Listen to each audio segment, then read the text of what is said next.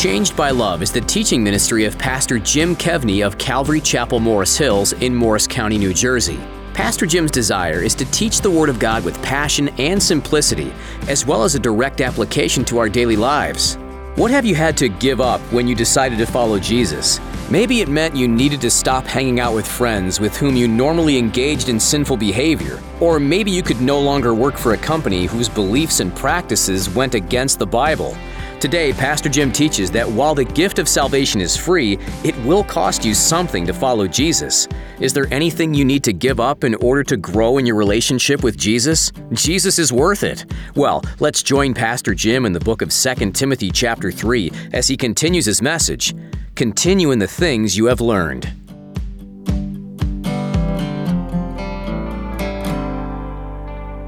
Some of these things that come into our lives and we are like, God, why would you let this into our life? Did you ever think that maybe God's allowing it into your life to toughen you up?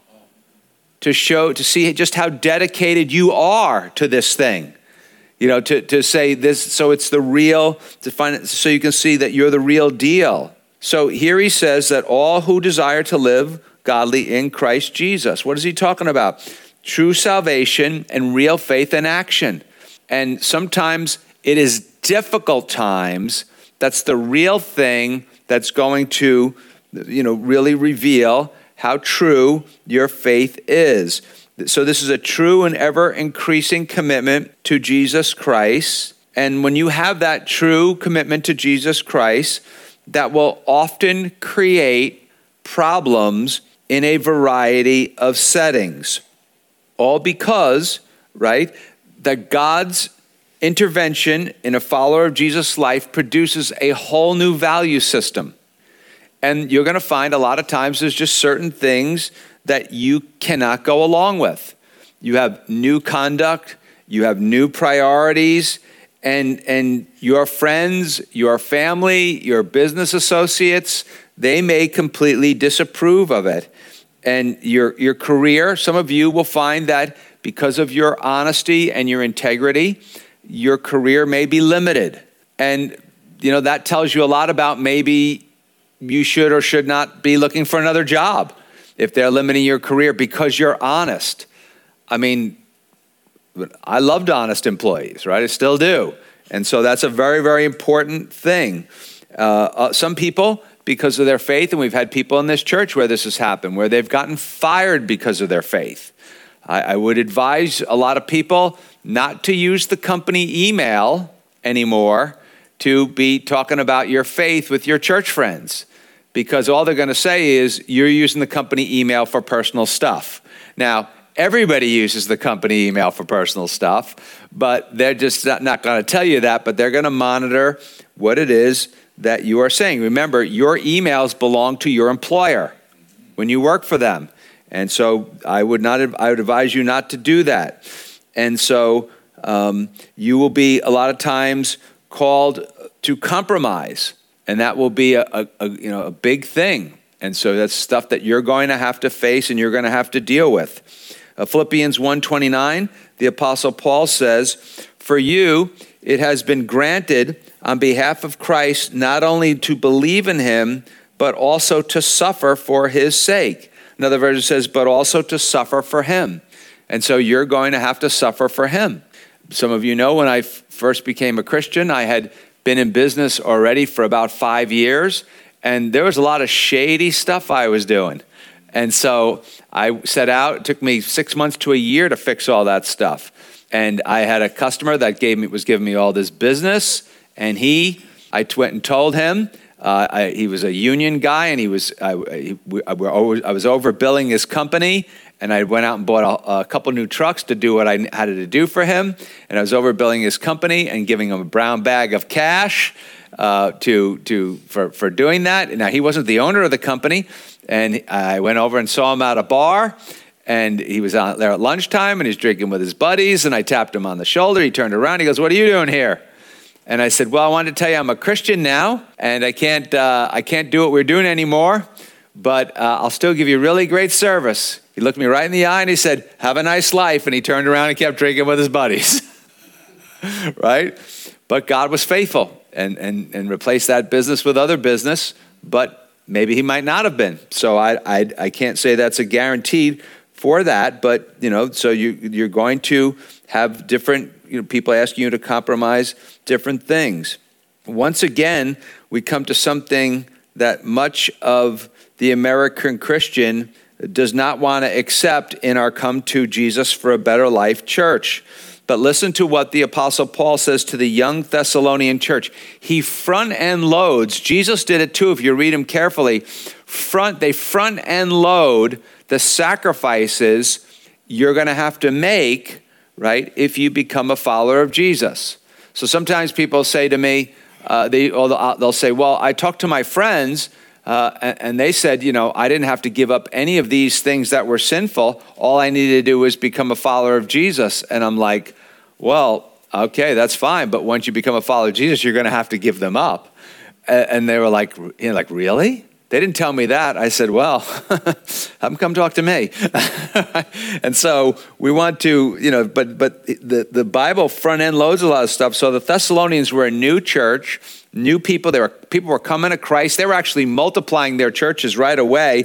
1 Thessalonians 3:4 says this, for in fact, we told you before when we were with you that we would suffer tribulation just as it happened, and you know. So what do you say? What do you tell these new people? Listen, it's tough being Christians. It's not always easy.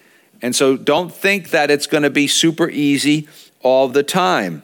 Now, Paul goes on, and so when he tells him that you're going to suffer persecution, listen what he says, follows it up with in verse 13. But evil men and impostors will grow worse and worse, deceiving and being deceived. Remember, the chapter opened with chapter 3 last week, the last days. And Timothy, he says, this is going on in your church now. You know it. And it's not something that's just going to end. Now, there may be seasons of peaceful seasons and less peaceful seasons. But there'll become times when it will go from bad to worse. And so attacks from the unseen world will come. They come from outside the church. And they come from inside the church, from people who are deceiving and being deceived. So there's going to be people going around the church that are deceiving people in the church, and they are deceived themselves. So what should Timothy do? What should you and I do in such an environment? Some people say, I might as well just stay home. I mean, this is scary. But he tells us, verse 14 and 15, but you must continue in the things which you have learned. Where did Pastor Jim get the title of the message from?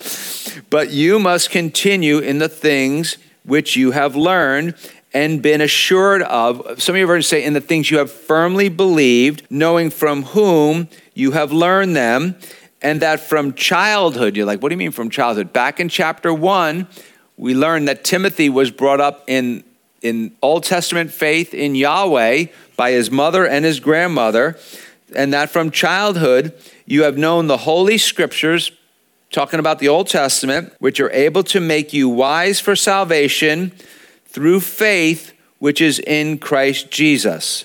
So he says, Timothy, I'm leaving, but when I leave, it is so very, very important that you, stick with what you have learned about the Lord Jesus Christ and what you have seen lived out in others since your childhood.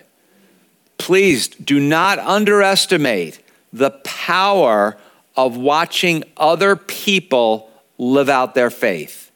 And as much as you can, don't waste their time, but if you're serious, then you try to rub elbows with them, but remember that they might be like, well, how serious are you? And they need to really ask you that question.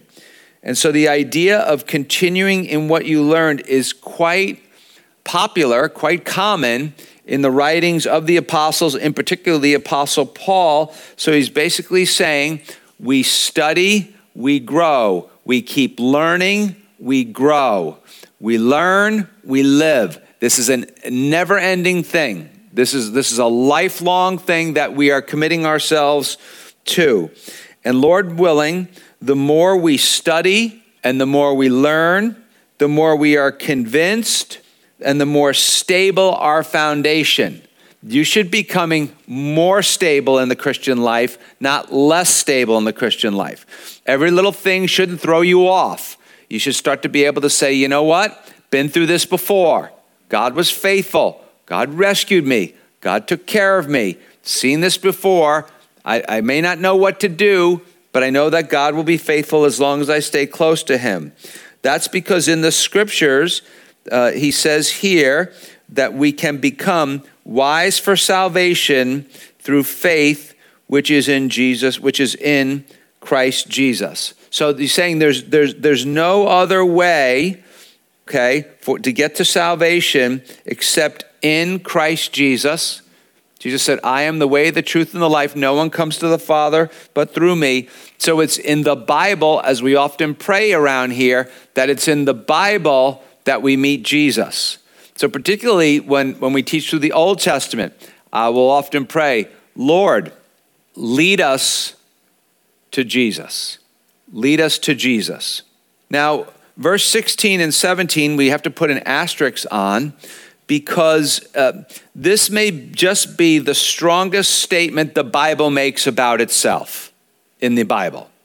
And so I want to move along, but I want to reserve the right to come back here. So you guys will be a little bit ahead, but because it is such an astounding statement that we must know. And Paul says this, verse 16, all scripture is given by inspiration of God. Some versions say is inspired by God and is profitable for doctrine, that would be teaching, for reproof, some versions say rebuke, for correction, for instruction or training in righteousness. Let's stop right there. So having just referred to the scriptures in verse 14 and 15, the Apostle Paul points out that the Word of God, that the Bible is divine in origin. It's divine in origin. It has practical use. It will help us live the life that God wants us to live. And it can be done, not of course into perfection, if we want to be followers of Jesus. So it's not just that God is teaching us how to do it. He's empowering us how to do it. He will help us to do it, but you have to want to do it. And so he says here, all scripture is given by inspiration of God. Some versions say it is God-breathed. I like that translation better, only because I like the picture that it produces in our hearts and our minds. God actually, as the Bible writer is writing, while God does not compromise their personality, if you study the scriptures very carefully, you can tell the writing style of each Bible writer is actually quite different. The Apostle Paul, very, very logical. Peter's a little more all over the place. Luke is just he's kind of an accurate, kind of a wordsmith in the way he writes.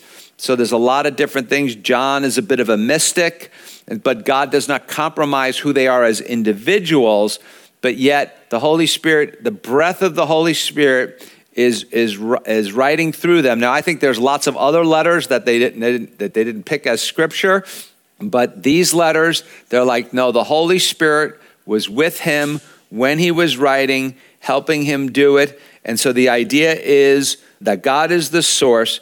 God breathing, I think, paints a great picture of like breathing into Bible writer as they write. Now, this has to do with the way that God reveals himself to us. Now, God reveals us to us in many ways. A few examples, nature, morality, or our conscience, his written word.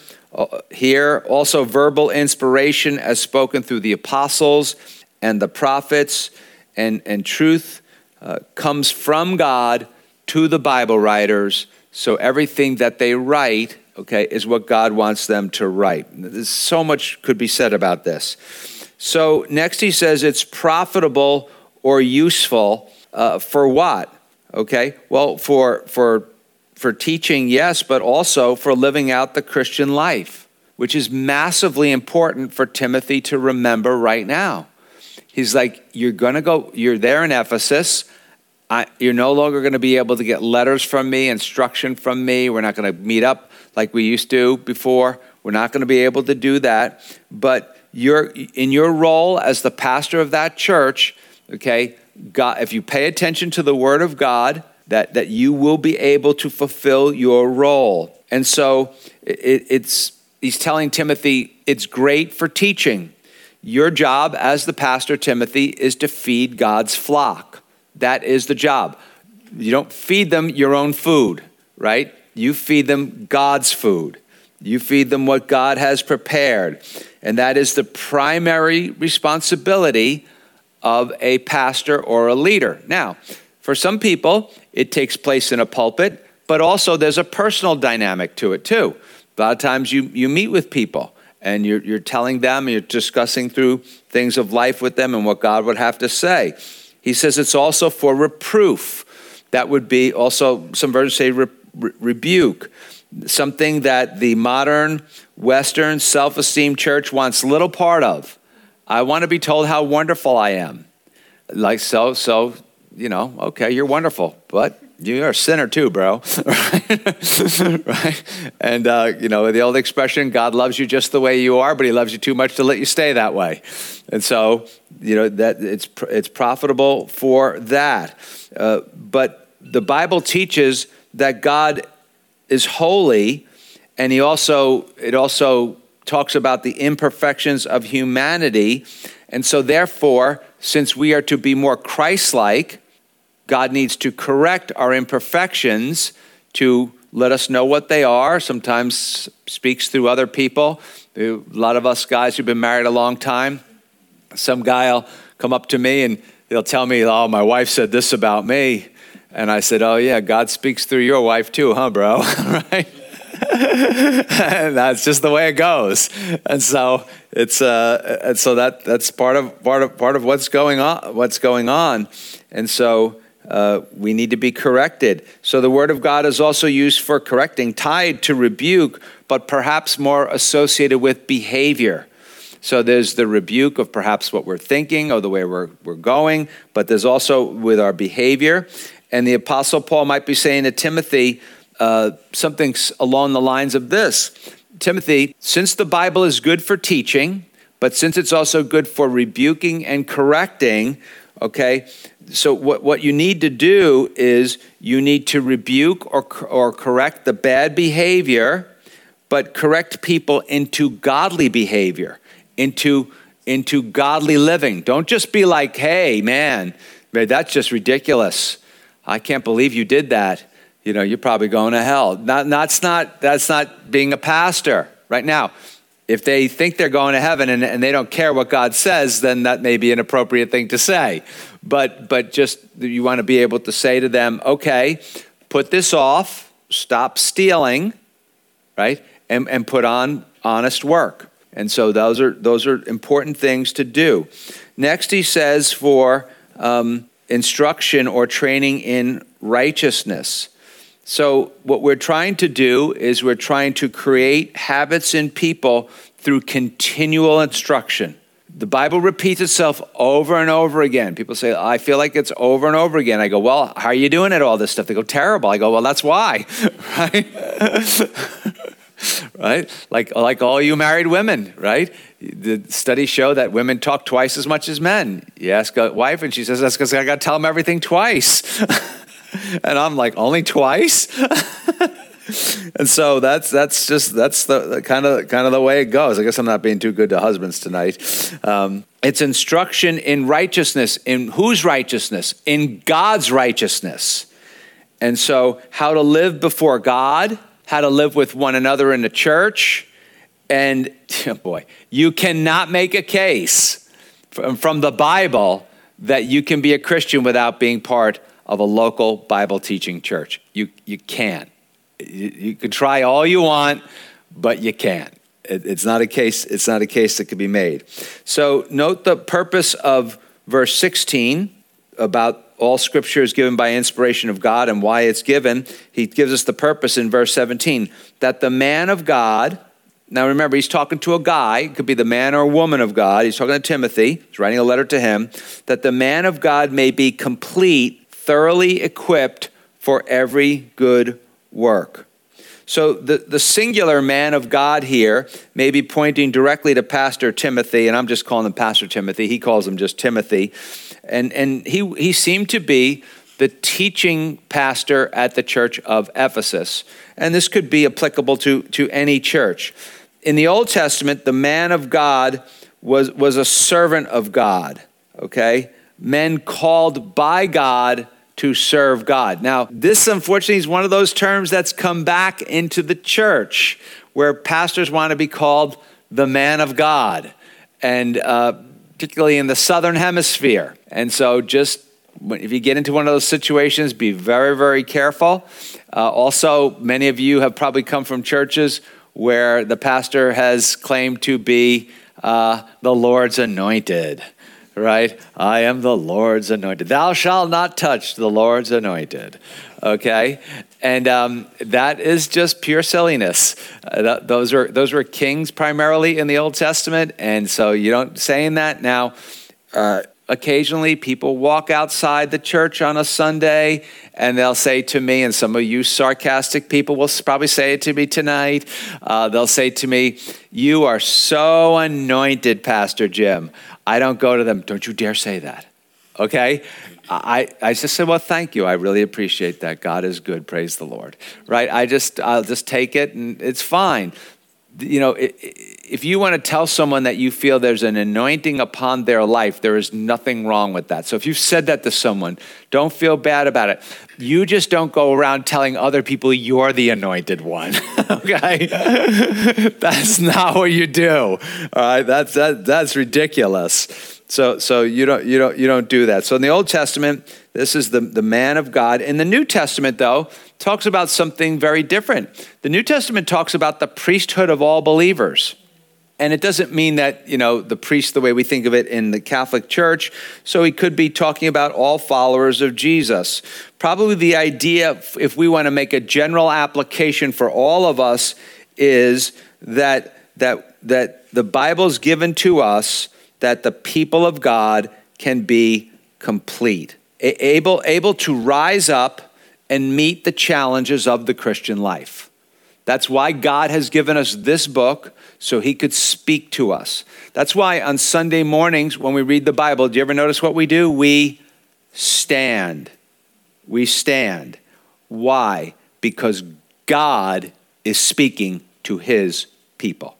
It's done purely out of respect, purely to get our attention, purely to get us to focus, that God is speaking to his people, and he's going to talk to us. And here he's saying that you're complete, okay, and that you're going to be able to meet the challenges of life as God instructs you through his word, if you, instead of freaking out, just say, "Okay, Lord, I have promises from you.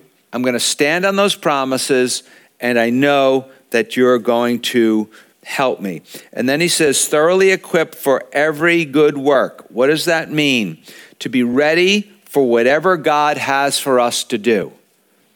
We're going to be ready, equipped by the word of God for what God has for us to do.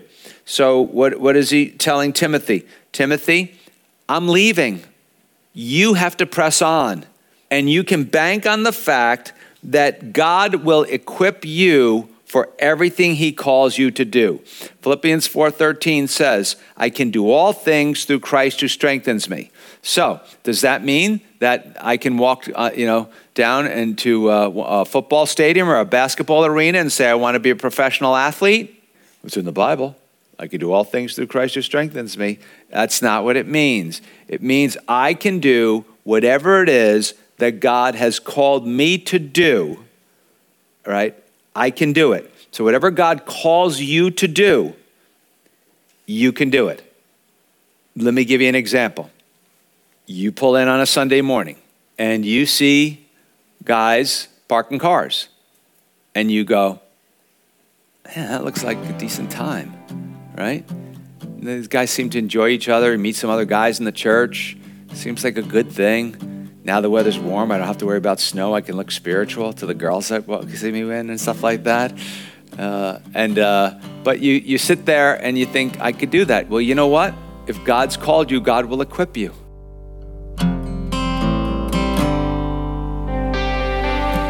Thank you for spending the last half hour with Changed by Love with Pastor Jim Kevney of Calvary Chapel, Morris Hills in Morris County, New Jersey. Changed by Love is designed to help you deepen your relationship with Christ, no matter where you are in your journey. Teaming with Changed by Love financially makes it possible to reach thousands, many more than you and I could reach on our own. We are stronger together than we could ever be apart. Please consider a generous gift today. Give safely and securely online at changedbyloveradio.org. You'll find our address there too if you'd rather send a check. You can always reach us by phone at 862-217-9686. It takes a team to encourage thousands. You and Changed by Love with Pastor Jim Kevney. changedbyloveradio.org.